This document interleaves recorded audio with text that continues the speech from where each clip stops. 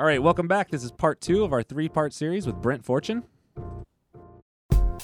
We're live. Hello, everybody, and welcome to the Cat and Cloud podcast. I'm Chris Baca, sitting here with everybody's teenage dream, Mr. Jared Truby. Ow! And across the table from us is Mr. Brent Fortune. Hello, Brent Fortune. Meow. Hello. Brent Fortune, you've been in coffee longer than anybody I possibly could have ever known. That's weird. Tell us a little bit weird. about what you're doing right now and how you got started in coffee. Right now, I'm living in Southern California, where I was born and raised for the most part. So there's like levels. There's when you talked about, giving positive feedback or finding something positive in the score sheet, I feel like there's another sub-level to that, to where understanding and maybe being an advocate for different rule changes, understanding how coffee evolves. And I think of like the face melter shot in terms of like, Jared's performances, the longer extractions than were technically allowed by the score sheet. Yeah. And kind of pushing for those things on the barista's end. Mm-hmm. And I always felt like the score sheets the rules were a couple steps behind where the industry was at the time, and it got difficult to. We had to keep pushing for, making allowances for the new things that baristas were figuring out and doing to push coffee forward. Yeah. The face melter. Yeah. The face melter. Yeah. Talk about the face melter just so people understand. Good golly. So at Verve Coffee, when we started in 2007, we were trying to put together an espresso blend for street level, which is like the espresso that Verve uses for everything. And we were struggling. And then all of a sudden, this Sean White, we were just throwing together all these blends. He threw together 5 beans, and we had pulled millions of shots. And all of a sudden, he tried. It was actually kind of an accident, but the shot was just really tight. It means it's running really slowly, so it was just dripping really, really slow. And typically a specialty coffee extraction of espresso is 20 to 30 seconds, and it's like whatever, an ounce to an ounce and a half. Well, this thing was running at like 42 seconds, and it was like less than a quarter ounce of fluid in the coffee cup. And somehow it truly is a miracle, because this never happens. It tasted really good. It tasted like a shot of syrupy fudge chocolate, and it was very much out of the norm. So we called it a face melter because it took forever, and it was also like 4 grams more coffee than you would use in a portafilter to make a shot of espresso. So it was just like, it was completely out of the box. It shouldn't have made sense, and then it did, and it worked. And Brent basically advocated. He's like, if this tastes good, these guys should be able to use it in a competition, because what's good is what's good, no matter what the rules have stated in the past. We need to go with what's truly good, not what the rules say should be good. Like, why punish people for pulling an extraction that's 34 seconds instead of 30, or 44 seconds instead of 30 when it's delicious? Yeah. Right. If you talk to the people that helped create the WBC, the intention of creating that competition was to help improve the standard of coffee globally. Mm-hmm. And so when they put together the rules originally, they were trying to create a structure that had some basic, do's and don'ts around how to espresso should be made, what a cappuccino should be like, and how to extract those things correctly. And they put some time limits there, and they were using some things that were created by the SCA and the SCA.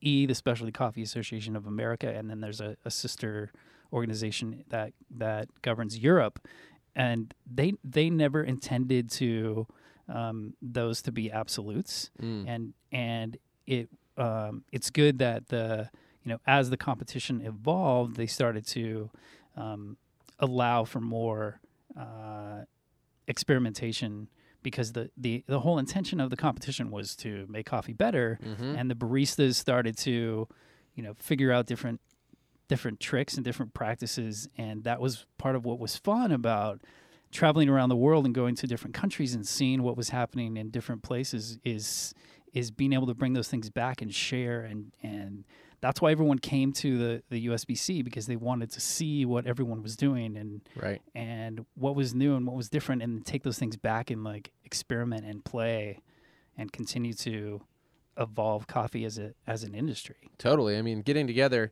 at all those events is truly something that like it re-inspires anybody who's in coffee, no matter what, the lowest level at the highest level. You're going to be re-inspired every time you go to one of these things, because you're going to talk to all the people who are at the heads of the industry who are thinking about X, Y, and Z, and it's going to get you thinking about things, and it's just amazing. The collaboration is awesome. I have a question though. Did you ever hold a position on the SCAA, or did you have a position title for judging? So they had there was a committee in the SCAA that was the SCAA had several committees that were made up of volunteers, and one of them was specifically about the U.S. Barista Championship. Okay. So there was initially I was just sort of a member of that committee, and then there was a judges subcommittee. Mm-hmm. So it was like myself and Marcus Bonnie? Yeah, Great Marcus guy. Bonnie were kind of and Scott Connery as well. And we Mm. were like the heads of the judges committee. So it was our job to make sure that the judges were getting trained correctly, that there was a program to train them, Mm-hmm. and that, all the people we were putting forward to be judges were at least had some experience and knew what they were doing. And we kind of signed off that, yeah, these people are experienced enough and have been through a training course, and they passed a series of tests to be able to be judges in the Gotcha. competition. Man. And then that eventually rolled into doing some stuff with the WBC, and thank you to the organizers of the Mexican Barista Championships, because they kept looking to the U.S. competition and coming up to actually judge in the U.S. because they couldn't get that experience in their own country or even in Central America at the time. Yeah. So they were coming up to North America or to the U.S. to judge with us, and then they started asking me to come to Mexico and train their judges. And as a result of that, I started interacting with some of the people in charge of the WBC Mm-hmm. judges stuff, and then got to work with those guys and take some of the work we had done in the U.S. and translate it into the World Championships. Man. And a crazy number of invitations allowed me to get to travel around the world, like teaching these workshops and judging competitions. Pretty I enjoyable, still yeah? can't believe it. Yeah, I never imagined, I would go to Iceland or New Zealand or Japan or Nicaragua or Guatemala to teach people about coffee. Yeah. Or to taste coffees made by baristas in those countries. Okay, so I'm going to back way up because I'm an avid Disney fan. Yep. Weird. You guys ever know about that? Okay, I'm more of actually a Disneyland fan. As per, if you ever listen to the podcast that Patrick Milroy, who's helping us out here of town, asked me a lot of Disney questions. I'm actually less of a Disney fan, even though I love the films. Those questions were hard. They by were the way. actually hard. Yeah. Got like Okay. 3 out of 10. They were hard. But I am a huge Disneyland fan, and I can answer a lot of those questions. Anyways, okay, backing up. You worked for the Disney company. I did. Which I've always wondered about, Yeah. both you and just the company. So Yeah. can you tell me some stuff about that, what you Yeah. maybe learned? So I knew that I wanted to. Like you, I grew up going to Disneyland, Right, and growing up in Southern California, that was like the thing you did. right. And my grandmother would take me there, and I would just even like getting close to Disneyland on the 5, I would get goosebumps just thinking Oh, about yeah, that's like the thing. like in the parking lot. I So would be true. like, I couldn't control myself. It's real. So I wanted to work for that company, but I found myself in business school with a marketing degree, and I kept I basically got in touch with some people that were working in the consumer products division in Burbank, and I did a couple of projects in school. In business school, you have to do a lot of case studies and stuff like this, and so I used Disney a couple times as an example, and I would use that as an excuse to talk to people that worked at Disney and sort of get to know them. Totally. And then I managed somehow to turn that into a job right out of college, working for them.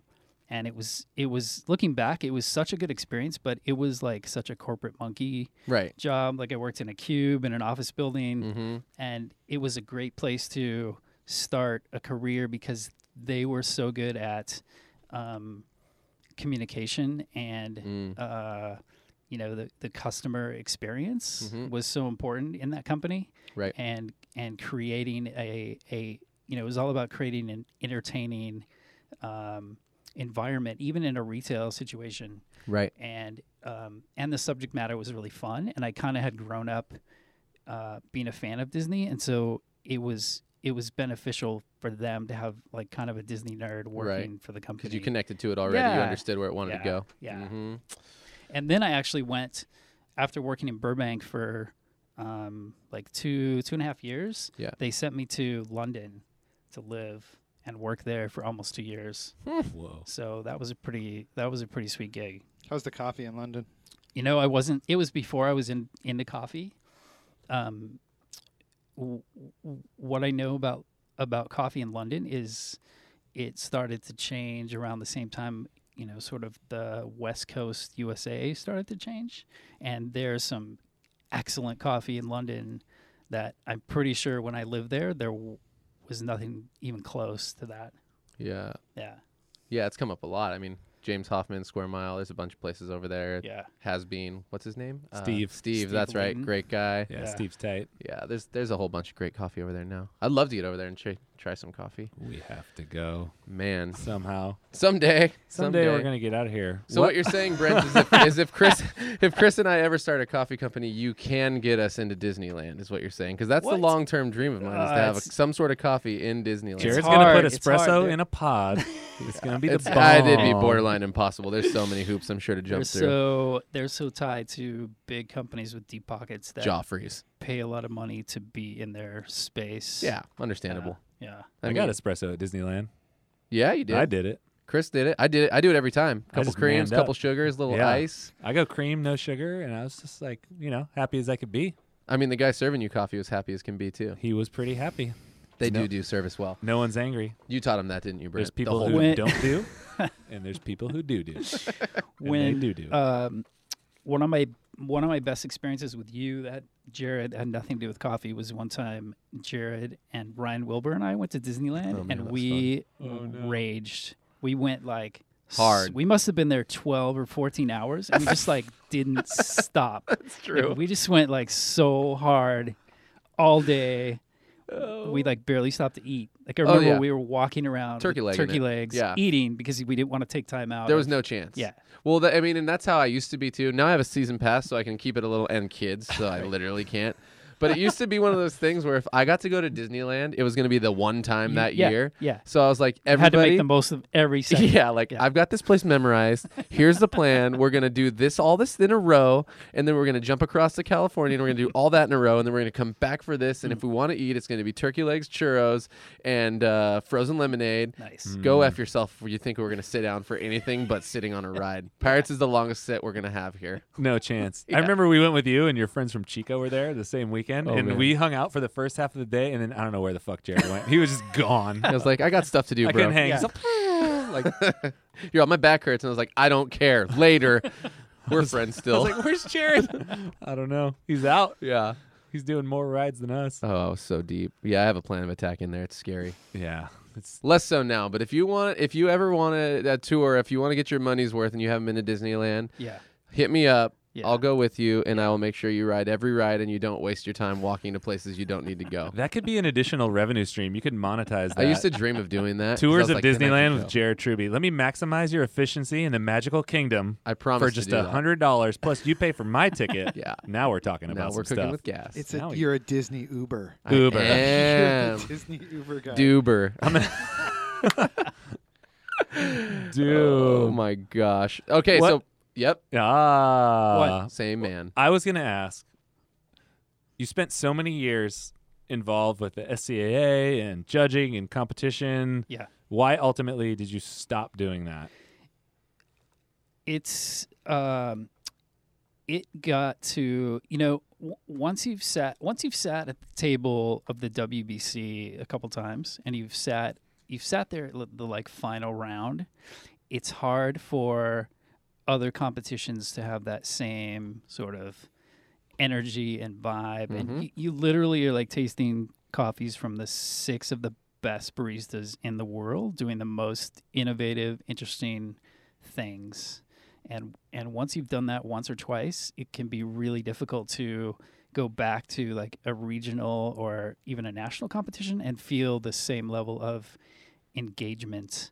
also, I've always been challenged by kind of attention span issues and getting sort of bored with stuff. So I need to be, I need new stimulus. Yep.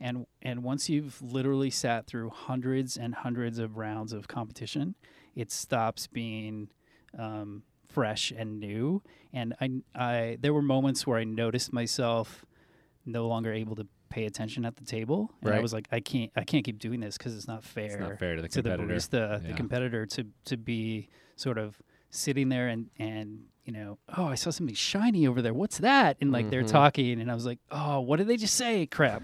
Like, you can't continue to sort of be there and judge if you can't stay focused on what's happening. I think that's important, though. I mean, there's something to be said about maybe that in general. Yeah. And, competitions are important and they're great. And, I mean, Patrick and I have talked about this recently.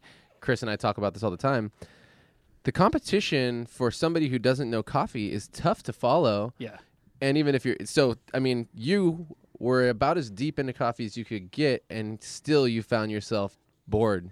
It's also you also would you basically would dedicate your body to that week or that Yeah. weekend because it was such a gut busting and taxing thing when you're ingesting all that espresso and all that milk and all that whatever is in the signature drinks. You would end up you were so exhausted from doing that all day, like Right. you couldn't go out and party and rage with everybody because you were you wanted to sleep. And then you would wake up at 3, 4 in the morning, and you couldn't go back to sleep. Yep. And so after 3, 4, 5 days of that, Ugh. you're just destroyed. And then you come insane. away from those, a weekend or 5, 7 days in London or Denmark or someplace, and you're like, I didn't get to hang out with any of my friends because all day long I was in this room where I was responsible for filling out score sheets, and the only time I would come out was when I could judge these competitors, which was amazing, but I couldn't talk to anyone, and there also was some lines, some rules about not hanging out with the baristas and the competitors. Yep. And that got old because it was like, man, I can't hang out with my friends, and I don't get to see them that often, and we're all in this amazing place, this amazing city. Yep. And by being locked in the judges' room, I found myself sitting at the table, and you can't judge people that you have any sort of relationship with, Yep. working or personal. And so I would be eliminated from so many of the best baristas because they were my friends or my Yeah, buddies. totally. And I was like, wow, this isn't fun. Right. All the cool people I want to be judging, I can't judge because I'm their friend, and I would rather be their friend than be their judge. Yeah. So yeah. That's tough. So do you think there's a way that, okay, I mean, obviously this isn't simple, but Chris and I's big pet peeve with competition sometimes, right, is that it's kind of boring. Yeah. Which, I mean, I understand that maybe it needs to be. Do you have any thoughts on ways that they could make it more exciting? I think that's been explored as much as it could be. And I think that there are other competitions out there. I think the AeroPress competition is an example that is. Also, I think the Cup Tasters competition That's is true. an example. Yeah. Those competitions are so simple in Yeah. their structure and their rules, and it's so easy to explain to someone what's happening that they're much more engaging in terms of somebody that doesn't understand the intricacies of coffee. Let me get stony with you. Yeah. All right. So no. you're going to first? No, go. Yeah, okay, yeah, go. I So, wanna hear okay, this. let's see this. I'm a surfer, right? Here we are, surf guy. Surfers surf their waves, whatever. They get Surfers they get surf their points per waves. wave, Yeah. right? So there's X amount of judges, 5 or so, right? Yeah. They all get a score. You throw out the highest and the lowest, Yeah. and you average it out. Yeah. What if we did a similar thing with that, but with live scoring? Yeah. So, the problem, right, that they have the head judges, right? They need to make sure everybody's calibrated. Right. So you throw out the highest score and the lowest score, Yeah. and in theory, Yeah. you could essentially take all the scores and average it into, and then fire it up live so that it's like, oh my gosh, he scored a Yeah. 10 or Yep. whatever. You know what I'm And saying? that's why the AeroPress and the Cup Tasters, because it's actually live scoring, and immediately what the results are. That's And exciting. so the audience is engaged. Yeah, it's like dot or no Yeah, dot. Yeah. Right. Yeah. I mean, They- even figure skating's more exciting because you get to see right after how well they did. And figure skating's not that exciting. Yeah. No, Right. the outfits are amazing though. You just lost Wisconsin. Oh, Oh. Wisconsin! I was kidding. Hockey rules Yeah, and Badgers, right? I feel like people have talked about live scoring for years. Yeah. I mean, I James feel like talked it's about been attempted somewhere. it. Probably has been attempted somewhere. It's hard to process all the numbers quickly enough to get them into a live. Like even if it was, there were conversations about like an iPad doing the or something? scorekeeping on an iPad or an iPhone, and people even built apps that would make that possible. Yeah. And it was too controversial because it was like, well, we don't have a level of calibration with the judges yet where we can allow that to happen. Yeah, let's. Like that's a sort of silly excuse because it is possible. Well, because I think. let's talk about that. Let's talk about calibration. So I've judged a couple times, never on the level that you have, just mostly regional. Yeah. But you go out there as a judge, you score everybody, and then you go into the back after the competitor's done, and you calibrate, and everything can change. Yeah. By a lot. Yeah. And for me, it was How does that change? so there's, for those who don't know, you'll have 4 sensory judges who are tasting the drinks that the barista is preparing. And then you have a head judge who is kind of charged with calibration. And this is where it's been different every time I've judged. So this is where it's been kind of foggy for me, is where you go in the back and you calibrate as a group and talk about what you tasted. And you kind of review scores. And the head judge is kind of pushing and pulling everyone to like, okay, you gave this a 3. Like, Yeah. He's tasted every coffee. He's by the way. tasted every coffee. It's like Yeah. maybe it's a 4. You Yeah. gave a 2. Right. Maybe you need to pull that up. Right. Maybe you need to bring that down. And scores can change by up to 1 or 2 points. And it doesn't sound like much, but certain sections of the score sheet are what they call multipliers. So Yeah. espresso is like a multiplier. Yeah. So if you're on a 0 to 6 and you get 3 and that's multiplied by 4, if it changes by 1 point, your score changes by a lot. Yeah. Yep. Yeah, I mean, what has been your experience with that? What do you think about that process? It's that threw me off too the first time that I experienced that, and it was one of those things that like I didn't really know this happened, and it came down to the head judge sort of their level of confidence and you as a judge too. The best judges were the ones that were really confident in their scores. And if a head judge challenged you and said, why was that a 4? If you could rattle off, or a better example is why was that a 2? And if you could rattle off really quickly a really reasonable explanation for why that was a 2, if you're a good judge and you have an answer, the head judge will support you. If you waffle on that answer or you don't have a good answer, then the head judge can sort of push you towards, well, what I experienced was more of a 3 or 4, and here's why. And if the judge can't sort of combat that or can't stand behind their score, then that's the head judge's job, is to make sure that when you get into the situation with the barista and they're asking you, or even worse, their coach is asking you, why did you give a 2? If you don't have a solid answer for that, you're screwed. And like you're going to lose their respect, and you're going to lose respect among your peers. Yeah, It's a lot of pressure. Yeah, and depending on how aggressive or not aggressive your head judge is, yeah, it can kind of change a lot. So I had experiences where, oh, why was that a 2? I don't know. Okay, well, whatever. It's fine. Or, Yeah, you would yeah, totally get grilled into. So there are calibration issues. Do you feel like a lot of it comes down to money? Because in my mind, I feel like a lot of it does, and I don't want to hijack this thing, but money in what way? in the sense of that you're holding this competition, which is supposed to be the best of the best. Like it's supposed to represent specialty coffee at its peak.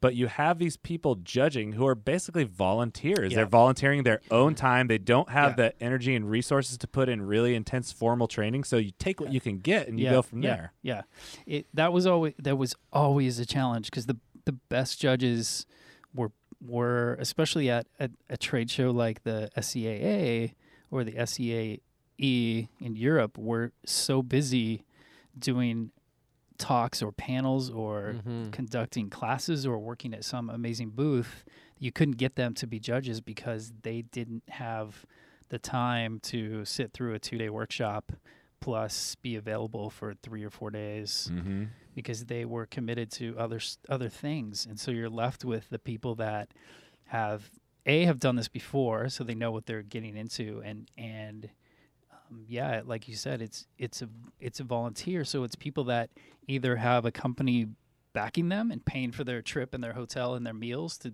be able to judge, and they have the wherewithal to, they have the time commitment to do that.